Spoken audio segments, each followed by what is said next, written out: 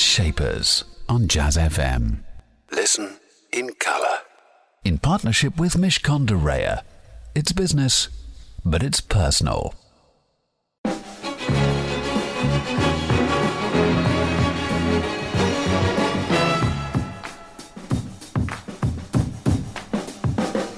Like a sound you hear that lingers in your ear, but you can't forget from sundown to sunset. Nah. It's all in the air, you hear it everywhere. Big and hearty. What a great way to start the programme. That was, of course, California Soul from Marlena Shaw. Good morning. This is Jazz Shapers on Jazz FM. I'm Elliot Moss. Thank you very much for joining me. Jazz Shapers is the place where you can hear the very best of the people shaping the world of jazz, soul and blues, alongside their equivalents in the world of business. A huge business shaper. And my business shaper today is none other than Mr. Robin Rowland, now the executive chairman of the amazing brand called Yo Sushi, with almost 100 restaurants worldwide. My son, for one, is a fan. I'm sure you are too. In addition to hearing from Robin, you'll also be hearing from our programme partners at Mishcon de Reya, some words of advice for your business. And on top of all of that, a tasty mix of music from the shapers of jazz, blues and soul, including Eliane Elias, Etta James, and this from Manchester three-piece Go-Go Penguin here on Jazz FM.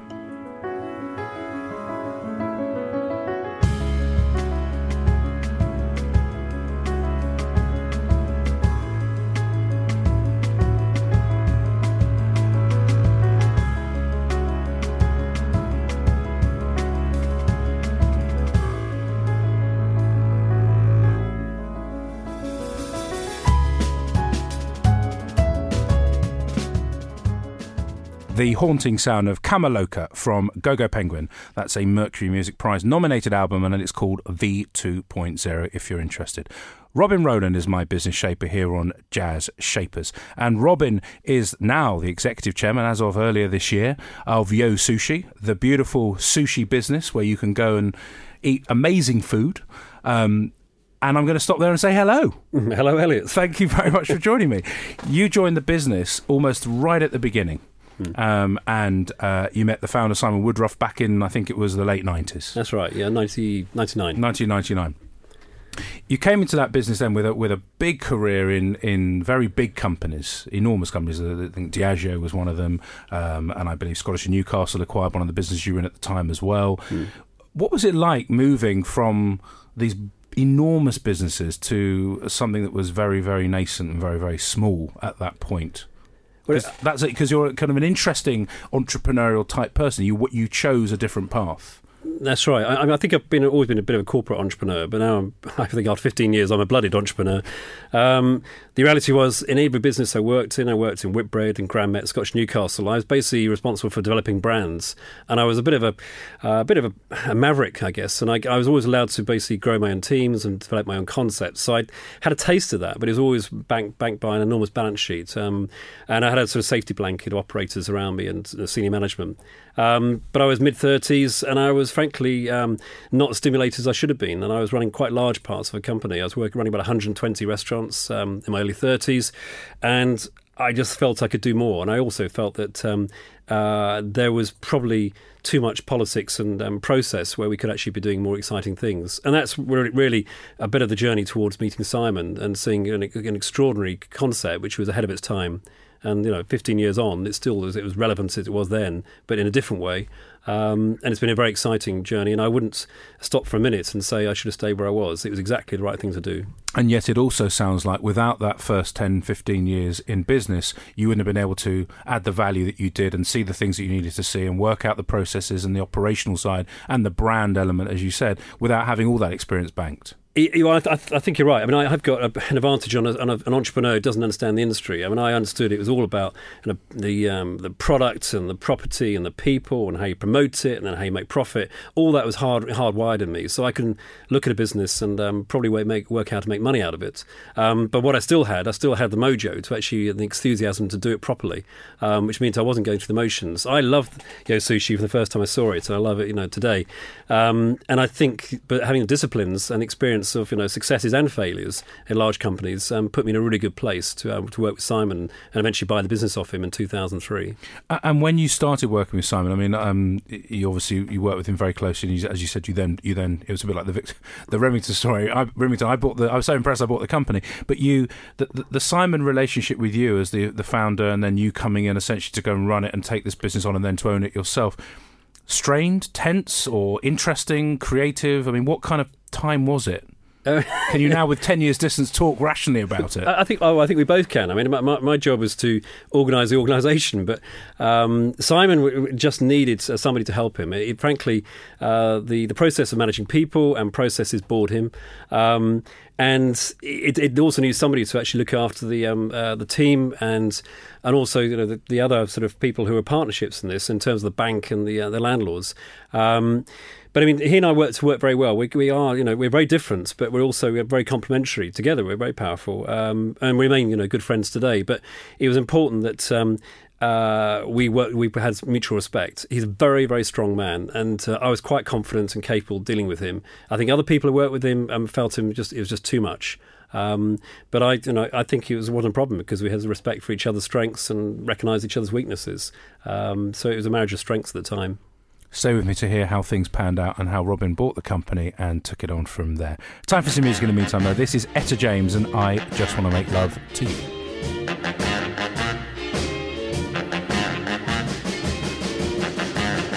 I don't want you to be no slave. I don't want you to work all day. But I want you to be true. And I just want to make love to you. Love to you. Ooh. That was the thumping, pumping sound of Etta James, and I Just Want to Make Love to You. Robin Rowland is my business shaper. He was talking about his business partner, Simon Woodruff, before we had little Etta telling us her thoughts on the matter. Unusually, and I meet lots of people who have founded their businesses, or some other people that come in and they set something up and they some unusual things happen. You are a very unusual person that you bought a business from a man who was perceived then in the industry as a kind of a pretty maverick, charismatic fellow, and created this new business.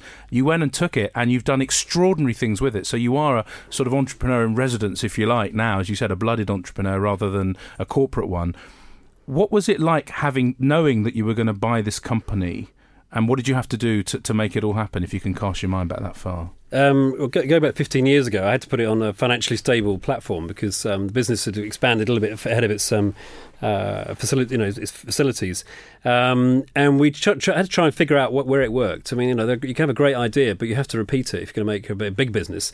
And we hadn't proven a great deal. We had a great site in Soho, we had great sites in Selfridges and Harvey Nichols, but the truth is you couldn't repeat those. So my challenge was to prove it could work in other locations, which were less obvious. So to me, the seminal moments were opening in Paddington Station, which was an island location, has been fantastically successful ever since.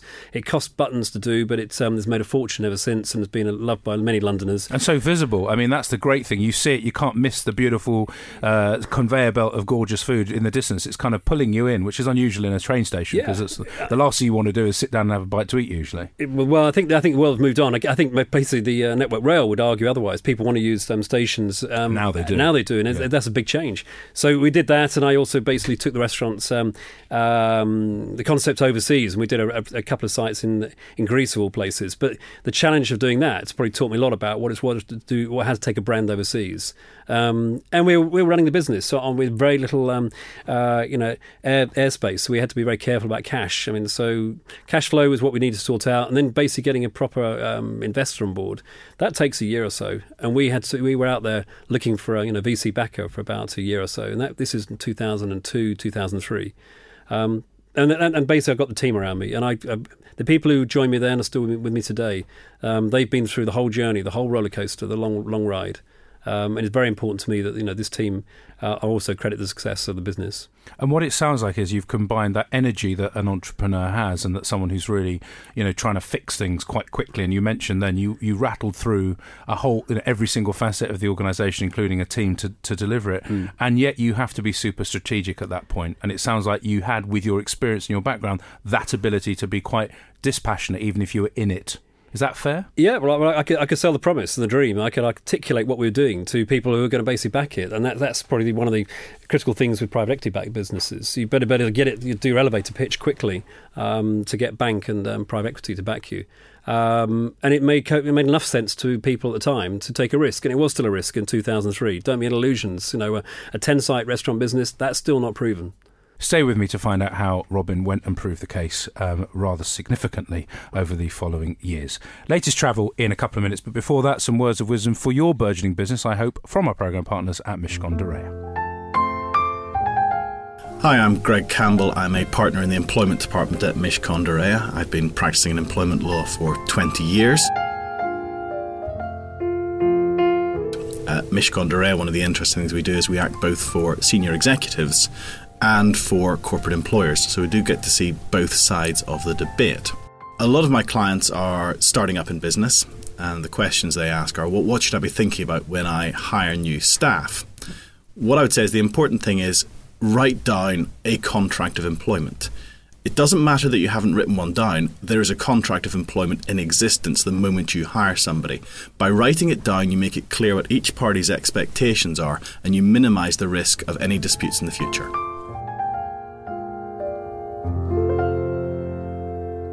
Jazz Shapers on Jazz FM, in partnership with Mishcon de Reya.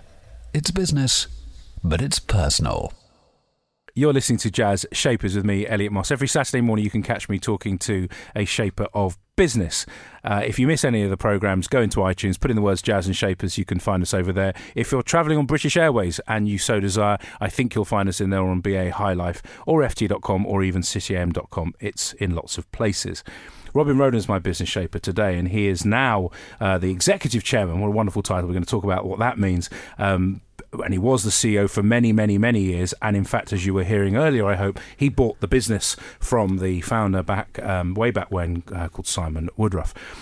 I was talking earlier, Robin, about how you put the thing together, and you described in very articulate terms all the different things that you had to do, but for you it was just what you did then, all the different pieces of the jigsaw. And then you said, and then we had to prove that a 10-site business concept, restaurant concept, was going to work. Tell me about those first few years as you went from 10 to 20.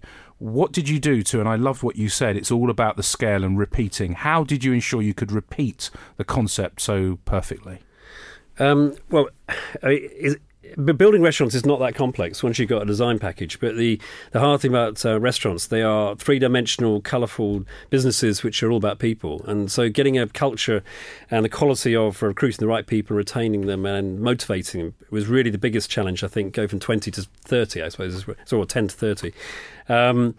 And the other problem we had was basically, well, it's all very well in London, but it won't work in Aberdeen. Well, actually, I just loved that challenge because I'd run national restaurant brands before. So to me, it was hilarious because I knew I could actually open in Bristol, like in Cardiff, and it'd probably work in Norwich one day and it'd probably work in Plymouth one day. And why is that? Why did it not bother you, and why have they worked? Because nobody's doing what we're doing. Because there was a massive gap in the market. I mean, pizza, pasta, we have some fantastic operators, but you know what? There's only so much you can take of that. And I think there was an opportunity. And Wagamama's had paved a bit of the way, but we were ahead of them in terms of going outside London. We moved faster and more fleet of foot. And the other thing that was interesting about Yo is you could put Yo Sushi in unusual locations. You didn't need extraction. We were very bold in our design. We were taking sites that people couldn't make work apart from coffee shops. So to me, there was an intellectual challenge here.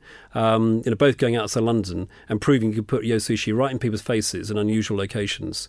So it was an absolute pleasure. Those years were wonderful. And blood, sweat and tears, I imagine, too. Yeah, a lot of it. I'm basically biting fingernails because I put all my own, personal wealth on the line, my own, credibility on the line.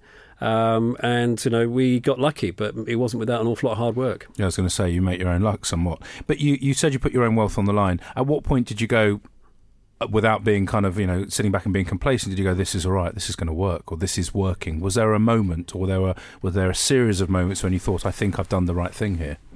Yeah, I think, well, when we started getting phone calls from America in 2006, and I said, well, what's all that about? And they had recognised this an extraordinary concept that was unusual, distinctive, obviously commercially successful. I thought, wow. But the trouble with the hubris in this business, if it's your own business, is that you start believing these nonsense calls. But I felt we were in a good place because we were halfway through our investment by a company called Primary Capital, and they also felt it. We were in a good place. It was around 205, 206. We're on a roll. Now, people, when they talk about brands, and it doesn't matter what the market is, what the industry is, they talk about being distinctive. It sounds like you understood that both from a practical, rational point of view and from an instinctive point of view. How is that? Have you cherished and nurtured that distinctiveness of Yo Sushi, or has it sort of done it itself because the proposition is the proposition? Well, the proposition helps because there aren't many restaurants that can do, Kai-10 conveyor belt to deliver their food. So that's a big point of difference. But the reality is we've always thought differently. We don't think of ourselves as a restaurant business. We work with rock and roll designers, rock and roll graphics companies. Our music is bespoke to us. We try to think more into the retail or brand than we do. And the food is very, very important to us. But we've never thought of ourselves as just a classic restaurant. I'm taking myself frightfully serious business. So a sense of humour and self-deprecation, and also listening hard to your guests is what we've done. And we've always tried to stay small while we got big, by being humble and listening to people. Sounds like a recipe for success. Excuse the pun, Robin. Forgive me. Time for some music before we hear more from my fantastic business shaper. This is from Diggs Duke, new music from the Washington-based artist, and it's called The Pinnacle, and aptly of class and taste.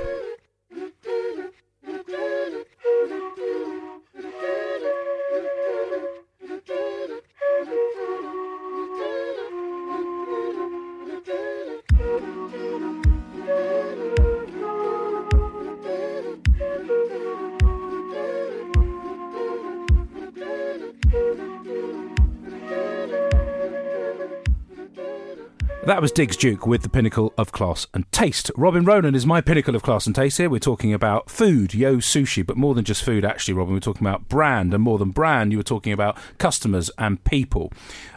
How have you ensured that the business itself has remained respected within the industry, has remained a favourite of my child and many other children and so on and so forth? It feels like a very happy, positive energy type of business, and I've met you for the first time, and I've not met anyone else who works in the business, and yet that's my perception. Why is that my perception? Well, it comes from the team. And we just done a team engagement survey. 85% of our workforce, which is like 1,800 people, are very happy to work for Yo, which is an extraordinarily high number. But the truth is, it comes from the culture you create. And around me, I have a team who are positive. They're solution-minded. They are very respectful. They live by 4 mantras. They're respectful, unconventional, colourful, and confident. And that is say those again. They were good. They're respectful, unconventional, colourful, and confident. We spent a lot of time getting down those four words. And basically, if you want to join Yo, you better give it a chime with those kind of values, because we use those when we talk to our landlords, to our suppliers, to our franchisees, to our bankers. Everyone knows that we're real. And there's no artifice in Yo. We just try and do our very, very best every day. And in a way which is a little bit humble, but also confident. So it's a very interesting mixture, but it's kind of the way I was brought up and the way my team all think. And it sounds like, based on those values, and I hear that what you're saying makes perfect sense. Successful businesses usually are predicated on really strong values that are meaningful rather than just the stuff you have to say in a corporate manual. What that sounds like it's enabled you to do is actually the thing you described earlier, which is this bringing in influences from other worlds, the rock and roll nature of your design. As you said, you look for interesting things. Is that a personal thing of yours, a personal mantra of yours, or is it inherent in the brand of Yo Sushi itself? It probably isn't in our DNA, but it's living the promise. When I took all our designers in January 2009, 5 of them to Tokyo, and we didn't sleep for 5 days. We just did Tokyo from end to end, and these guys are still buzzing from it. They said no other client would ever take them, to Tokyo. It's what you dream of at a design school. But we've always tried to do things differently. And not trying to over-formalise or over-analyse things. And whenever our landlords say to us, we need something new, something different, we're kind of capable of doing that. So, we're not a formulaic rollout. We're a collection of restaurant businesses. We happen to sell a consistent menu, but the menu does change between the restaurants as well. So I think it's just being perpetually prepared to change and improve. And we never build the same restaurant twice, which I don't think is quite the same as other people. And by the way, there are 90 restaurants around the world, £80 million revenue, and around 1,700 going towards 18, 19, and probably 2,000 people by the end of the year working in the Yo Sushi business. Not bad at all. We'll have our final chat with Robin, plus play a track from Eliane Elias. That's coming up after the latest traffic and travel here on Jazz FM. Jazz Shapers on Jazz FM, in partnership with Mishcon de Reya. It's business, but it's personal. If you're feeling sad and lonely, there's a service I can render. Tell the one who loves you only, I can be so warm and tender. Call me, don't be afraid, you can call me. That was Eliane Elias with Call Me, nice and calm too. Robin Ronan is my business shaper just for a few more minutes. We've been talking about all sorts of things about this fantastic brand, and it is that. Happens to be a restaurant, happens to sell wonderful food, but it is a brand. And this brand, this British brand, predicated on a Japanese experience, is now global. Yep. How have you done that? Because that is not easy. And many people listening who run their own businesses, who say there's a big wide world out there, won't know where to start. How did it begin, and where's it going now for you? Well, it began by a lot of unsolicited calls going back, even 15 years ago. And we took a long time to try and find the right partner, because the reality is if you trust somebody with your brand, you better get it right. And our first partner basically opened in Dubai, and I was in Dubai last week, and I couldn't believe it. He's opened a brand new restaurant in Dubai Mall, which is our third highest grossing restaurant last week. And it's just fabulous. And I just pinched myself to thinking, my God, we're actually doing something extraordinary overseas. And it's making money, and I don't think people see us as a British brand. The British brand, they just see it as a great food offer, and it's a very recognisable brand. I'm taking ownership on behalf of Britain, you see, that's what I'm doing. But you're right, of course, it's just a global brand that sells fantastic. No, I'm supremely proud it's British. I mean, don't get me wrong. But you're right, it's not perceived like that. It's not perceived that way. We're not sort of doing a Ben Sherman thing. In the Oslo airport, we've opened a fantastic restaurant there with SSP, and they seem very keen to open more airports there. That's probably one of our highest grossing restaurants each week. So something extraordinary happens with this business if you get it in the right locations. Because we've spent 15 years developing the concept and we know how to deliver it, people seem to see it as a very, very useful kind of adjunct to anything else they're doing. So certainly in travel works well, works in the Middle East brilliantly. It sounds like the partners you choose are critical, because as you said earlier, the values are so specific. The brand itself has a look and a feel to it. You know as you walk in whether it feels right or not instantaneously. How hard is it to find those partners? Is that the most important part of the international expansion game for you? Well, it is if you're doing franchising. I mean, it is like a marriage. If you get it wrong, it's very hard to undo it, and it can be painful. But if you get it right, of course, it can be a long-term relationship where you learn an awful lot from each other. It is just like a marriage. And I think that it is very hard to find the good partners, because they're rare beasts indeed. But we've been successful, and I give advice to a lot of people about take your time, because it's a long-term relationship. Now, talking about change and things looking forward as you look to shape the business, you've become executive chairman since May this year. You've got a chief executive now. What's it like having a change from being the guy who's literally over everything to this more, I imagine you're still over everything, but now you've officially got to be advisory rather than doing and things. How have you managed to scale back the doing, and how do you decide what you do and you don't do?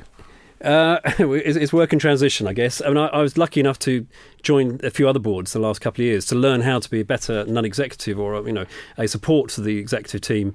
So I'm on the board of Marston's, Cafe Nero and Tortilla, and there's a little burrito bar business. And I think by joining these other boards, I've learnt to work on the business as well as in the business. So that was helpful. And then I'm blessed with the most fantastic CEO who's been working with me for about 18 months.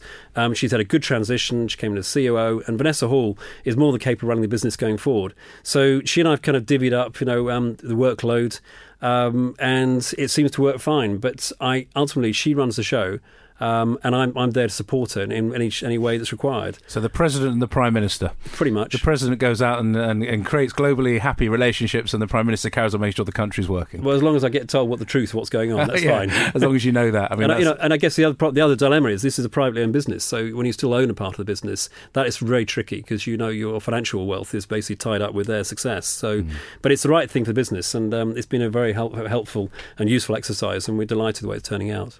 Fantastic. It's been a real pleasure talking to you, Robin. Before I let you go, what's your song choice and why have you chosen it? Oh, I've chosen As by Stevie Wonder, because it's really, without my wife and my family, who I unconditionally love, this could not have been possible. Fantastic. This is your song choice. Robin Rowland, thank you for being my business shaper today. It's As from Stevie Wonder.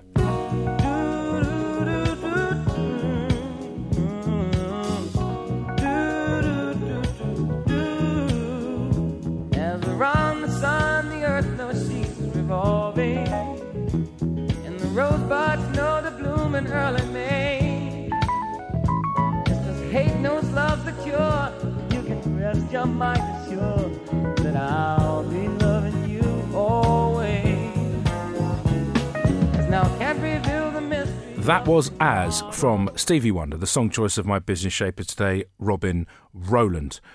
Respectful, unconventional, colourful and confident was the way he described the values of Yo Sushi, and I think he embodied all of those. And of course, there was a touch of rock and roll. Superb stuff. Do join me again, same time, same place. That's next Saturday morning at 9 a.m. In the meantime, though, stay with us here on Jazz FM, because coming up next, it's Nigel Williams. And joining Nigel is Michael Wilson, who from Monday will be presenting the all-new Alpari Business Breakfast. 6 a.m. sharp Monday. Don't miss it. Jazz Shapers on Jazz FM.